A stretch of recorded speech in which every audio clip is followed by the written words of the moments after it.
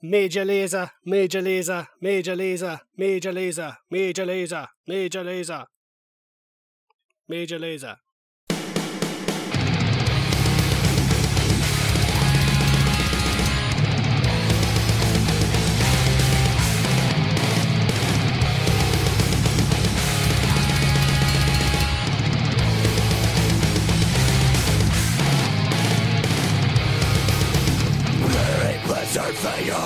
Hey everybody, welcome back to the Harmonix Podcast.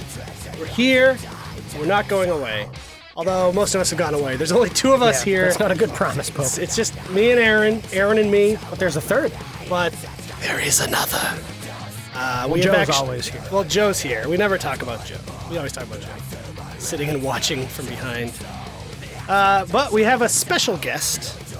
As we've done over the past few months, we've piped in from the interweb our friends. Maybe the most special guest we've ever had. Oh, yeah. Well, it depends on your definition of special, but I think you're correct. Who we have Mr. Dan Ryckert, renowned author and of the venerable book series Air Force Gator, and also a writer for GameInformer Magazine. That is correct. Dan, welcome.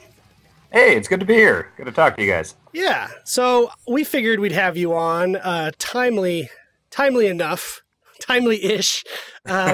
You've just released a new book, so I figured we'd talk about your books first, and then we can get into video game stuff. How's that sound? That sounds great. Cool. So, Air Force Gator. Walk us through this. How did you get from zero to Air Force Gator? It's predictably stupid. I don't know, like you guys, we mostly talk on Twitter, so maybe you don't see this side of me, but I'm really bad at mishearing things in really dumb ways, and that's also, my dad's always done this, my grandpa's always done this. Quick anecdote, I remember going through a McDonald's drive-thru as a kid with my grandpa, and they asked him if they wanted to supersize his fries, and he screamed at them, "Circumcise my fries!" So this is a genetic thing of mishearing things in dumb ways. Incredible. And basically, I was just sitting at work, and Joe Juba, one of our writers, our reviews editor, he said something about Tony Hawk's Pro Skater, and I wasn't paying attention to him. I was like writing a review or something, and for some damn reason, I thought he said Air Force Gator. I turned around, I was like, Air Force Gator? Like, what the hell are you talking about? And he said, I said Tony Hawk's Pro Skater. And then we just kind of started talking, and it was just this brief, dumb thing of like, we were saying like, oh, that'd be funny, an alligator that joins the Air Force and whatever. And then we just forgot about it for months. And then it was last September, I was on a 8-hour bus ride to Kansas City for my friend's wedding. And I can never, ever fall asleep on cars or buses or planes or anything. And so my brilliant plan was, the bus didn't leave until midnight. So I was going to go to the bar near the bus stop at first, and I was just going to get just face drunk, and drunk enough where I can just pass out when I get on the bus. And I was like, well, this is foolproof. I'll get up early in the morning, and I'll go out and I'll get drunk, and it'll be midnight, and that'll be good sleeping time anyway. And so I'm just trying so damn hard. I'm super drunk on the bus. I'm on some Greyhound going through Iowa. It's pitch black. It's just, there's crazy people all around me. Like, it's hell. And I still can't sleep. I can't do it. And I was really drunk, and I just decided, like, you know what? I got time to kill here. I'm not going to sleep. And so I just pulled out my phone, and I started taking notes. I was like, I'm just going to write Air Force Gator. I'm just going to come up with the plot of, like, a full novel for Air Force Gator. And actually, I think the thought was at the time was, like, it was kind of just, like, a prank idea of, like, I wanted people to think I was joking when I tweeted out, like, oh, hey, I wrote a book called Air Force Gator. I wanted them to think, like, oh, that's a weird thing to say, but then have an Amazon link, and they could click it and be like, holy shit, this is an actual book I can buy.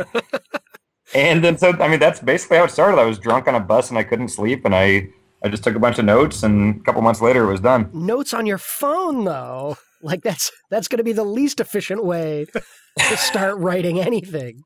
Well, just the basic beats of the story. And the first book was actually really pretty short. And so, I mean, I was able to just kind of get the basic beats and characters on my phone. And then over the next couple months, I actually fleshed it out in Word and everything. So the first half of that story sounds Hemingway-ish. Except I don't think he wrote any stories about Air Force Gators. No, I mean, but I wonder you replace an ambulance in Spain with, a Greyhound bus to Kansas. That's... I wonder how many of his stories were done as a goof in the same way as yours. That's pretty incredible. I cannot imagine being intoxicated and having the wherewithal to come up with like an actual plot to a story that makes any sense at all. Well, it doesn't make any goddamn sense. Oh, okay. That's what's great is that I don't have to worry about that shit because it's a stupid plot and a stupid book, so it doesn't really matter. Self-published, so I don't have anyone telling me like, oh, hey, this doesn't make any goddamn sense or he didn't explain this. And seriously, like, I'm not kidding. I'd say 80 to 90% of both books have been written while I was like super drunk. I mean, that's how I do it. Like I said, like all of 2 pretty much. I would just like block off like a Friday night and just take my laptop to the bar across the street, which I moved so my apartment would be closer, like walking distance to my favorite bars. So I just walk across the street with my laptop and I just drink all night and I write this dumb shit. But then the next time I do it, I forgot everything that I wrote, so I have to read the book every time I start writing. I would tell a normal person that these all seem like poor life choices, but it seems to be working out in spades for you. Yeah. Very happy with how this has all gone down. That's the epitaph on the tombstone for Dan right there. All right, walk us through the plot of Air Force Gator 1. 1, again, is much shorter. It's the only books I ever really read were Goosebumps books, so I just wanted it to be pretty much like the length of a Goosebumps book. Sure. So, yeah, the first one, in the first chapter, he rips Bin Laden's off, and he throws it against the wall, and then he blows him up. So basically, the prologue sets up that he's just this, like, super alcoholic, pill-popping whoremonger. Like, he wakes up with some whore in some, highway hotel in the prologue. And like he wakes up on a human or another gator? Oh, he sleeps with human ladies. Okay, all right, sure. Don't be ridiculous. So he wakes up on September 11th, 2001, super hungover. He's just surrounded by, empty bottles of Old Crow and beer, and there's this hooker in his bed, and he doesn't remember her name. And the TV's on, and he sees, the 9/11, the terrorist attack, and he's just like, oh, God. Like, he used to be in the Air Force. He was kind of like a military brat because his grandpa was this military hero in World War II. But he got kicked out and stuff, and he was an alcoholic. And basically, his life's gone to complete And 9/11 kind of reinvigorates him and gives him some purpose, and he decides he's going to kind of clean his act up and get back in the Air Force, and he basically gets back in. He, basically builds his reputation up again, kills Bin Laden incredibly violently right away in the first chapter. And, the first one, the basic plot is his former partner, who is a crocodile, is now an evil crocodile, and he wants to basically have this reptilian agenda to basically, long story short, bomb the country with this chemical agent that makes reptiles evolve and kills humans. Okay. So that's the first one. He sets up, it's basically like The Rock. He sets up like an offshore base, like an outer heaven type of thing, and Air Force Gator has to kill him. Now that must present a conundrum for Air Force Gator, being a reptile himself. Yes. That's all covered. That's covered. Yeah, his internal morality questions here. More so in the second one. The second one is kind of a deeper dive into all this stuff. I really like the first one a lot. I am very happy with it, but I just from the criticisms I got or whatever, most people seem to love it, but people said they wanted it to be longer and dumber. And I mean, there's some dumb that happens in the first book for sure, but I kind of realized with the inherent silliness of the plot that I didn't really go as far as I could have. So the second one is just way stupider, and it's significantly longer. The first one was 24,000 words, and the second one's 34,000. So, the second one I'm very, very, very happy with. All right, let's get into part 2 then. Give us the rundown on this one. Okay, so it's like 8 years after the incident in the first one on Crocodile Rock. That's the name of the evil outer heaven base, and basically, a bunch of reptiles have evolved thanks to what happened in the first one, but they tried to move to New Orleans, and society is kind of shunning them because, this crocodile tried to do this terrorist attack, and everyone's kind of like, it's basically like racism towards crocodiles and alligators. And so they're struggling. They're trying to, earn a living, the honest way and everything. And America's just not having it. So they basically, this evil, charismatic pig farmer comes down from Tennessee, a human, and he basically radicalizes them. And so like all of these crocodiles and alligators and a turtle that have basically, haven't been able to find work or anything, they basically latch onto this charismatic, almost cult leader. And they basically become like this criminal. They call themselves the Sons of Gustav. And Gustav was the bad crocodile from the first one. Sure. And it's just this huge crime ring. They're basically kind of turned into terrorists and criminals. And Gator has become this legend because he saved the United States in the first one. And so Obama basically sets up on the National Mall. He basically announces Air Force Gator Day. And so Air Force Gator comes out and he's flexing and stuff, and he's dating like a super hot stripper now, and she like flashes him and shakes her around, ceremony. And Gator's around and he starts like bench pressing John Kerry over his head, and really just hamming it up. Like ZZ Top's playing at the ceremony. Like it's just stupid as shit. Air Force Gator Day is supposed to be like this big happy day, and he announces his retirement. But then the pig farmer and the Sons of Gustav kind of crash it. And a huge terrorist attack goes down pretty early in the book, and things get very personal very quick with Gator. If you see the cover of the second book, you'll kind of, it's pretty obvious what happens there. And just a bunch of shit goes down, and Gator and his friends, and Obama's a character in the book. Joe Biden's a character in the book. He was really fun to write for. Like Gator and Biden, like when we first introduced Gator, they're drinking 40s of Mickeys at the foot of the Lincoln Memorial. And, Biden's like, oh, I bet you're going to get a bunch of strange tonight. A bunch of those chicks out in the crowd. And Gator's like, no, I'm settled down now. I got my hot stripper girlfriend. Everything's fine. I'm not that old Gator, Like the old Gator would have been, in those chicks. But, it's, he's got his hot stripper girlfriend. She's got a Gator bait tattoo or tramp stamp. They basically just sit around and get drunk and watch Commando together. And he's got a good thing going on. And then it all goes to shit pretty quick thanks to these the Sons of Gustav. Dan, I'm getting a terrifying inkling that you're basing a lot of this on your own life. There are a lot of influences. There are a lot of weird. Right, what you know. Like you're clearly Air Force Gator. Joe Biden is your dad. Actually, I think Gator's maybe more my dad. I've never been too big on the strippers. Okay. My dad is the aficionado of the ladies at at the strip clubs. But no, I am a nice guy. I've got a girlfriend. My dad's more of the strip club guy. So maybe a little more of him and Gator. Now I don't know if this is maybe broaching a subject that we shouldn't touch on. Oh, let's get into it. But I have heard from a reliable source that Air Force Gator is based on one Jose Canseco. I don't think that's a reliable source because I think you heard that from Jose Canseco. That, confirmed. Yes. He's far from a reliable source. Yeah, that's a whole weird thing. I mean, obviously you've seen that play out on Twitter. That was as much of a shock to me as everyone else. I mean, I was not trolling him on Twitter for any reason other than the fact that I think he's a dip. And then he offered to write the forward. Like, I didn't even bring up my book around him. He must have just looked at my Twitter bio and stuff where it says that I wrote Air Force Gator. And yeah, it just started with him being like, oh, how many copies of that did he sell? Like, I'm a New York Times bestseller. And it's like, okay, if you want to go down this path, I'll certainly do this. And he just offered to write the forward. And I kept bringing it up and I kept bringing it up, and he put me in touch with his agent, and I kept expecting some weird thing to happen where he's like, okay, well, Jose wants $10,000 for the forward. And obviously I'm not going to pay him. But then he just, like, one day I just woke up in Boston. I was there for PAX East. I woke up and I checked my email and I was like, holy shit, he just sent me the forward. And I really didn't expect that. And so, yeah, you've seen it now. I've got him on the cover. I put his picture on the back of the book. His forward's in there. It's weird as shit to me. Yeah. Had he actually read the book when he wrote the foreword? I don't think. I mean, I would be surprised. I mean, he brings up some like specific plot points from the first one in the foreword, but I mean, it's nothing that you wouldn't be able to surmise by just reading like a quick rundown or anything. It's pretty broad strokes. So I don't know. I don't understand anything about that guy. Maybe he read it. Maybe he didn't. I just skim the cliff notes. I'm sure.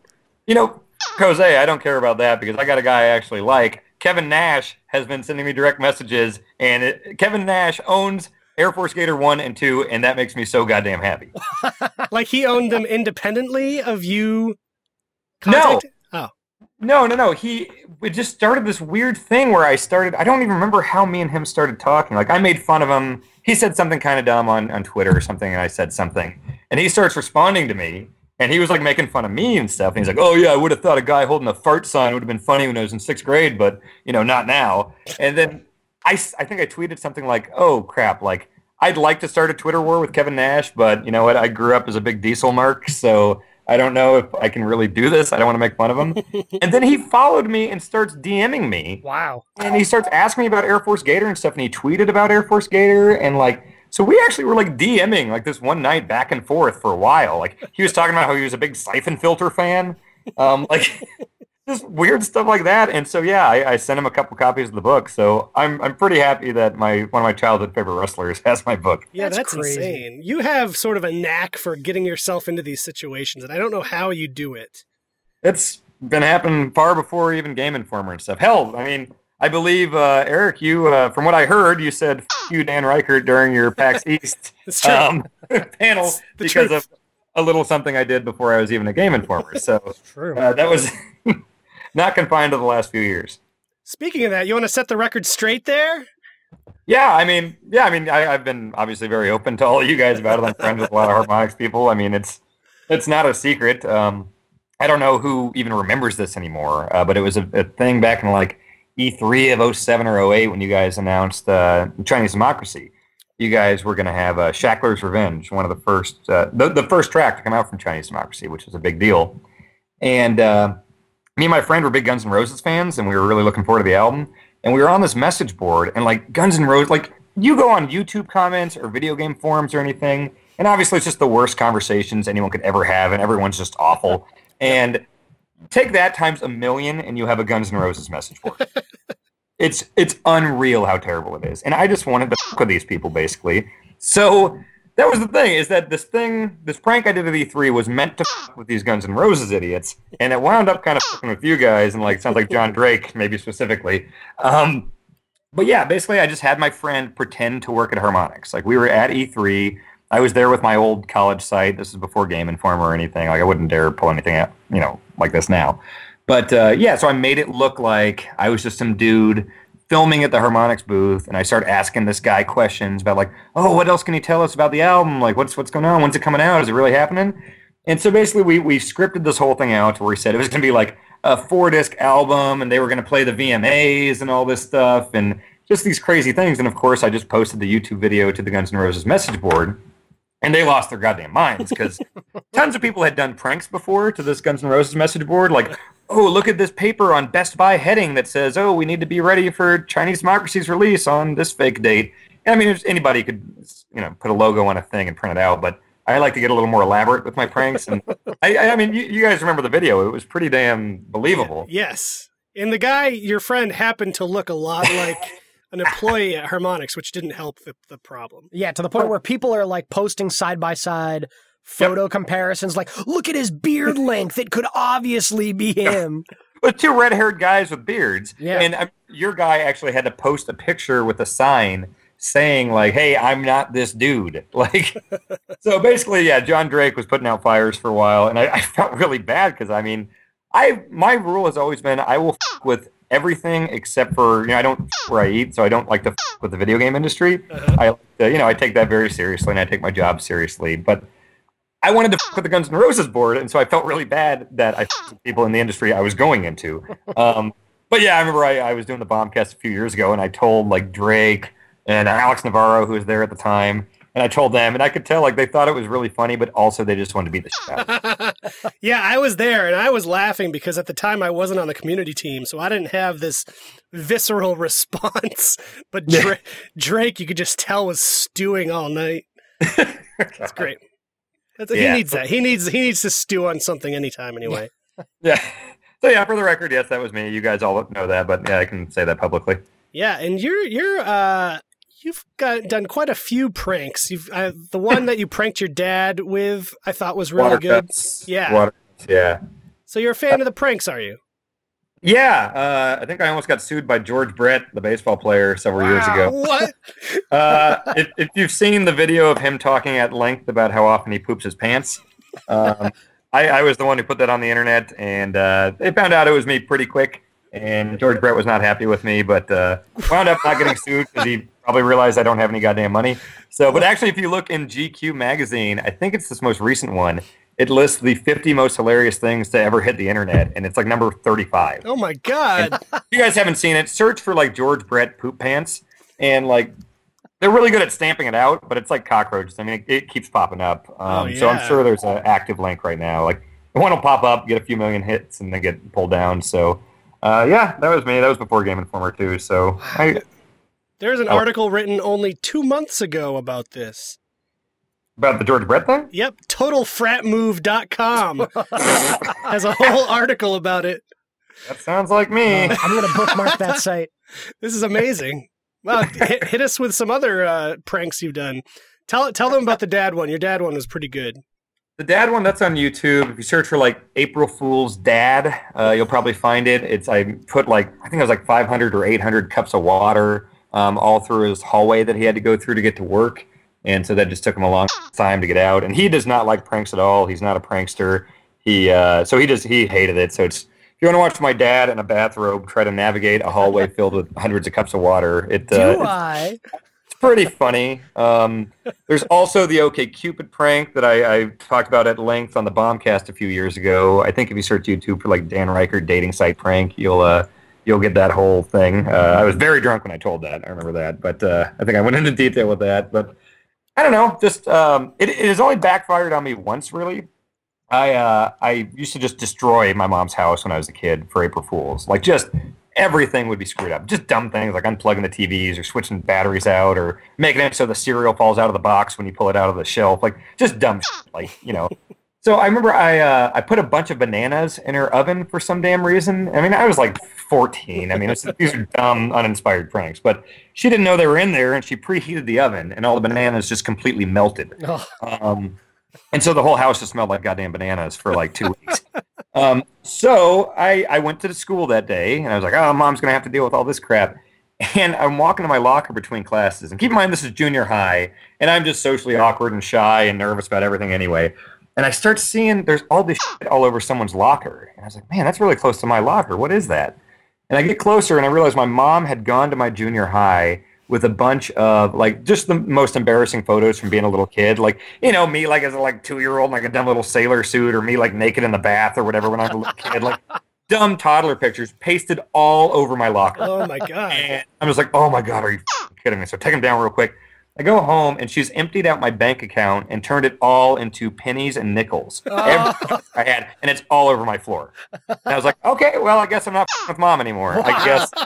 I guess I'll focus on Paul Ryckert for this. That's incredible. Yeah. Oh, my God. So a family of pranksters. Certainly I get that from my mom, yeah. Wow. Yeah. Yeah, I've also enjoyed your videos of you forcing your sister to do the cinnamon thing.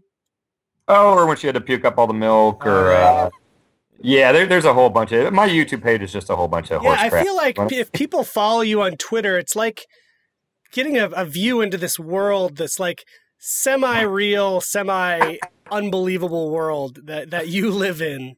It's a lot of fun. I like it a lot. You just went on vacation with your dad to New Orleans, is that right? Yeah, I did. Yes. How'd that go?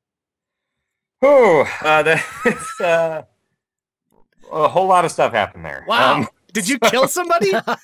No, he really liked New Orleans a lot. Cops were called at times. Really? He had been missing at times.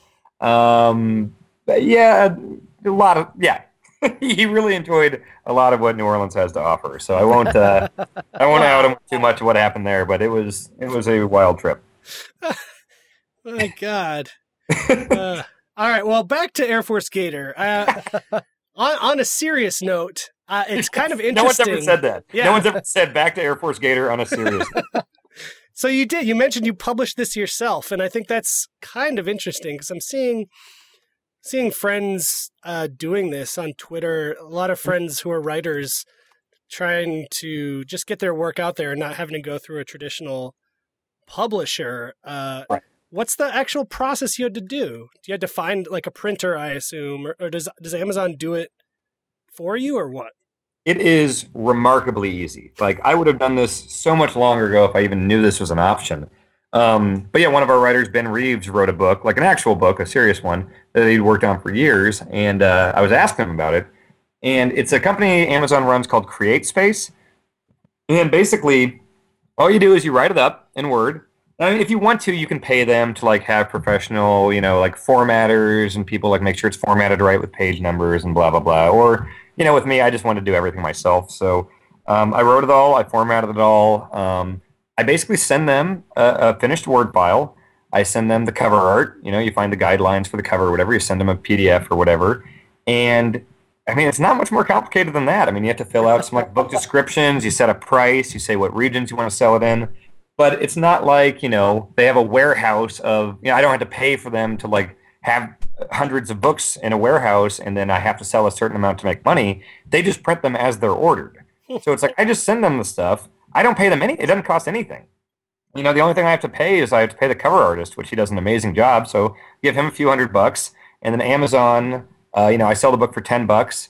They take, for print, they take about $7 and they give me $3. And that's it. I don't have to pay any money to set that up. They just pay me as they get bought. Kindle, I get $7 for each one, so that's even better. Wow. It's a sweet deal. I mean, I don't have to deal with anything. They're on Amazon forever now. I don't have to worry about anything.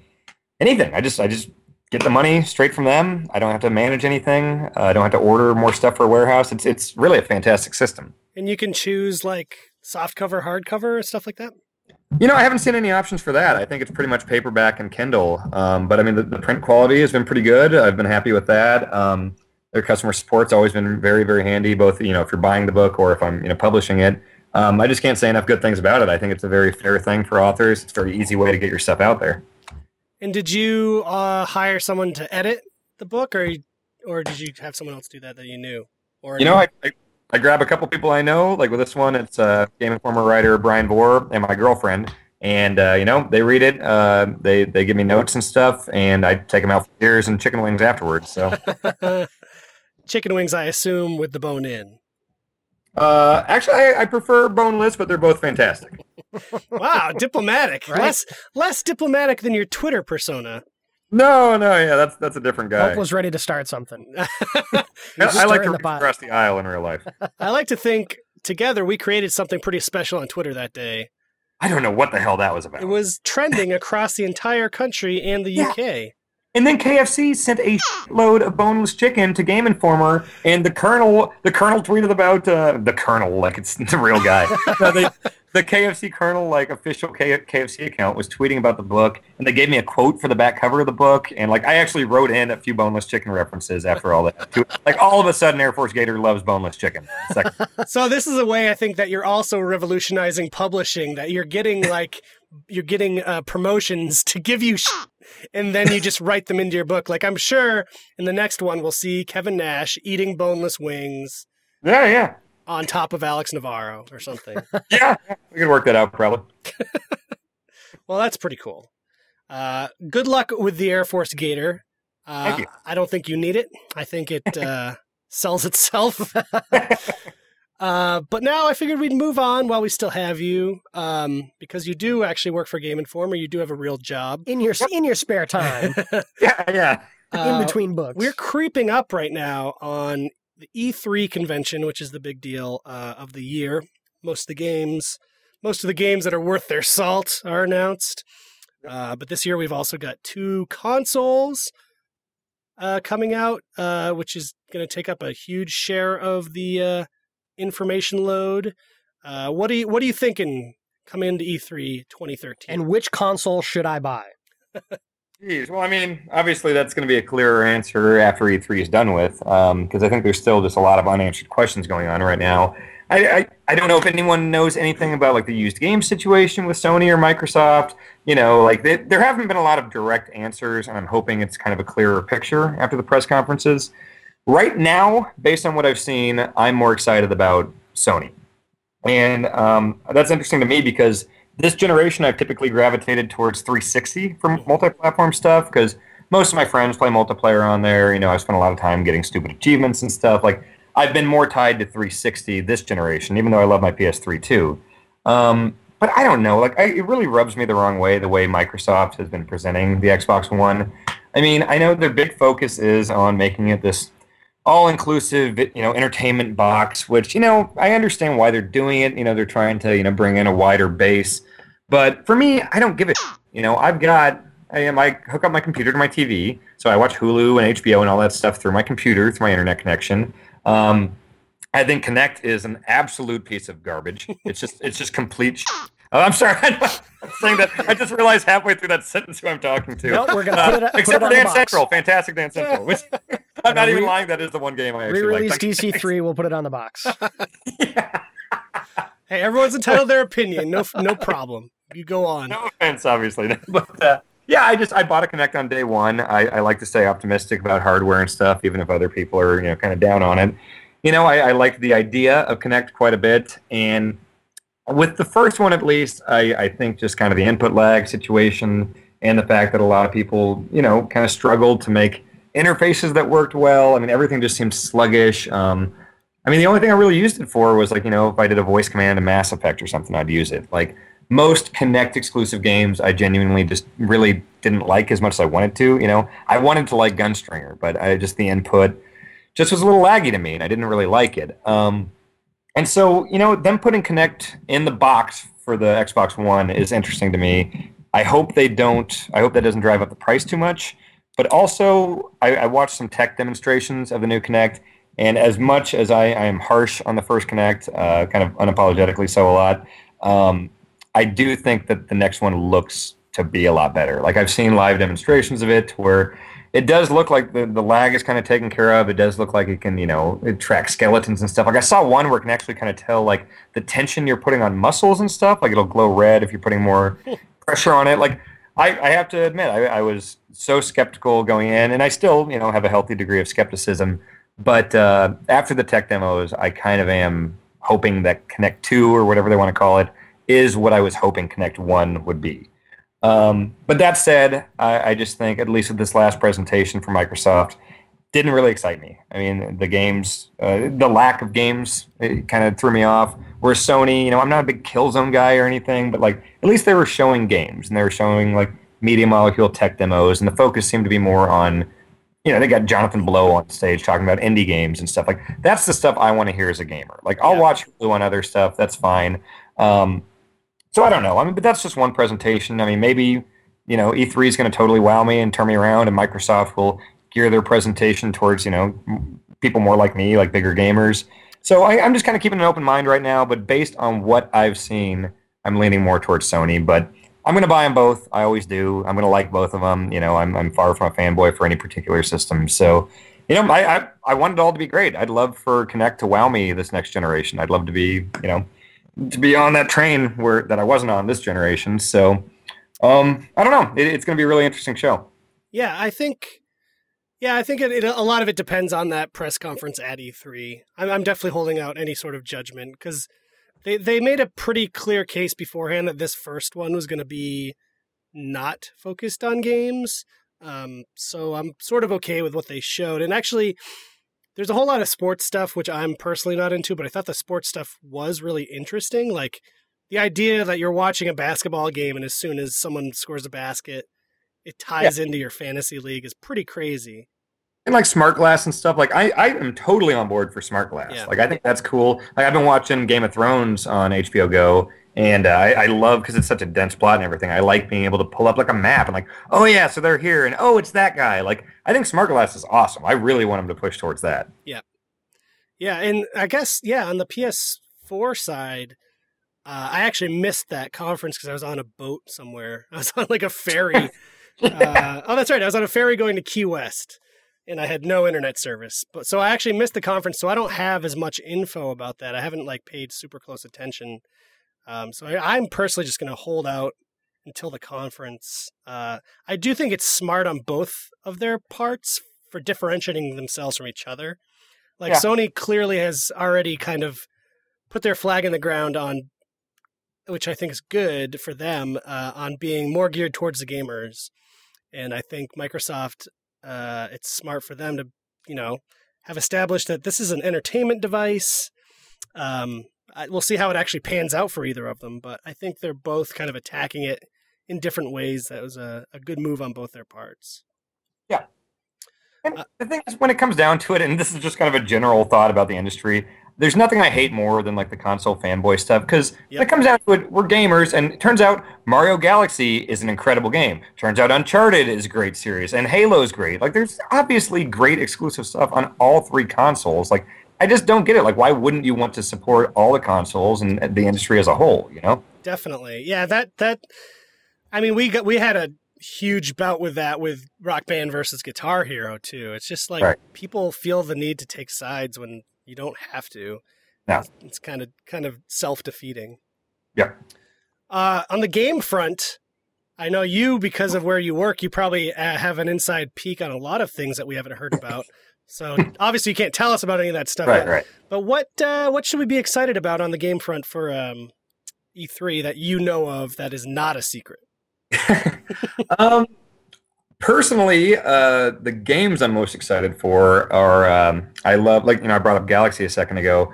I am a huge Mario fan my whole life. I mean, that's basically just formed my entire love of the industry.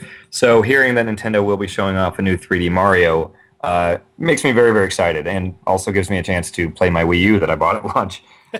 So yeah, I'm really looking forward to seeing where they're going with Mario. Also, they're going to have a Mario Kart. Link to the Past is my favorite game of all time, so I'm really looking forward to playing the new one. So, yeah, what's the story with that? Is it just like a relaunch, or is it a whole new thing, or what? They're kind of calling it a sequel. I mean, they haven't really given it a name yet or anything. It's set in the world of Link to the Past, so it's kind of like a 3D-ified version of that kind of art style. Like, the enemies kind of look the same as they did in Link to the Past.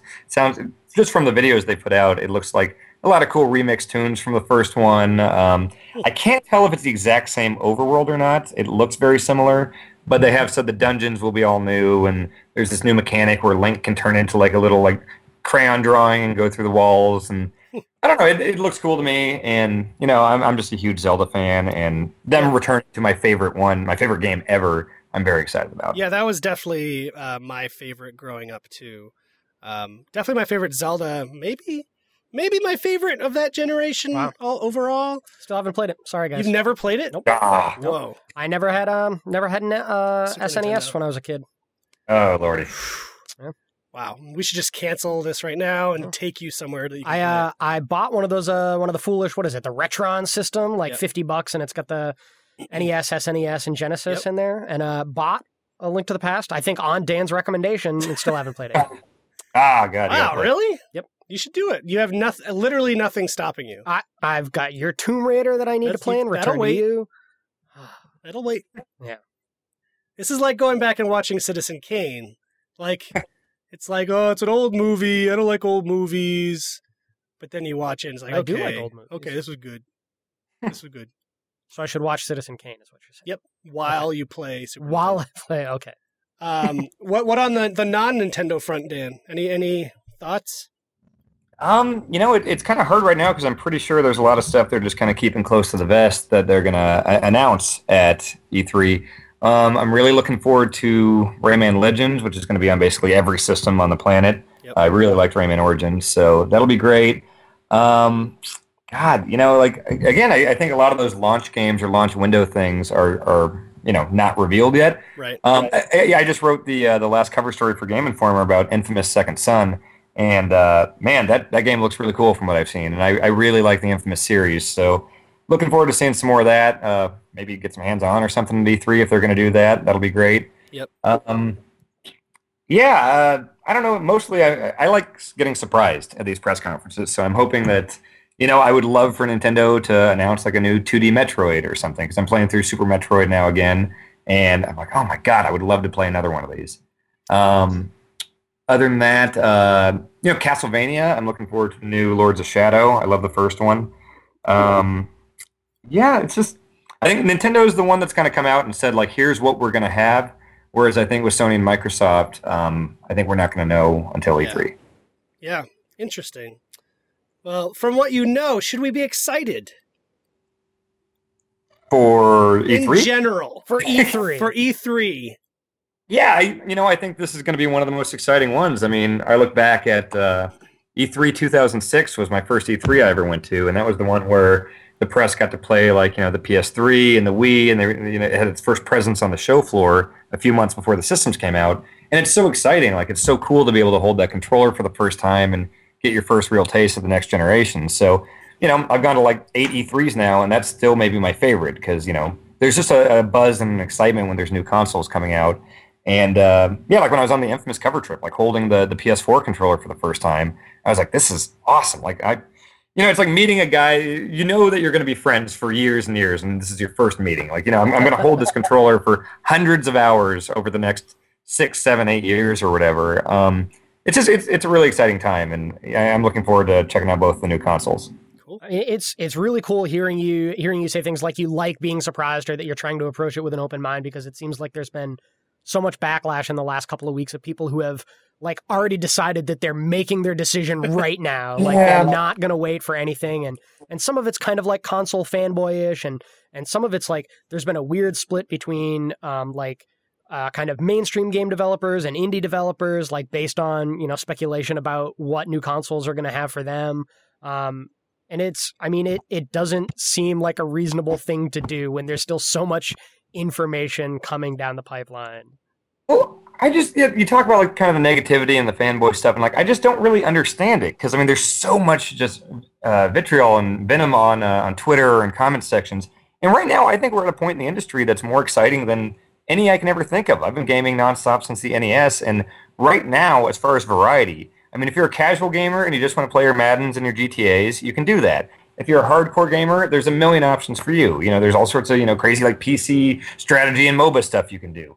If you're like me, I'm very much like I love the 16-bit era, and I'm a big platformer fan. You look on XBLA or PSN, and there's just a million awesome things that, you look like the Meat Boys or Limbo or Castle Crashers, things like that, where it's like this old school gameplay and platforming that I just grew up loving, but now it looks and sounds better than ever, and I can play with my friend across the country, and it's just like everything is so awesome right now.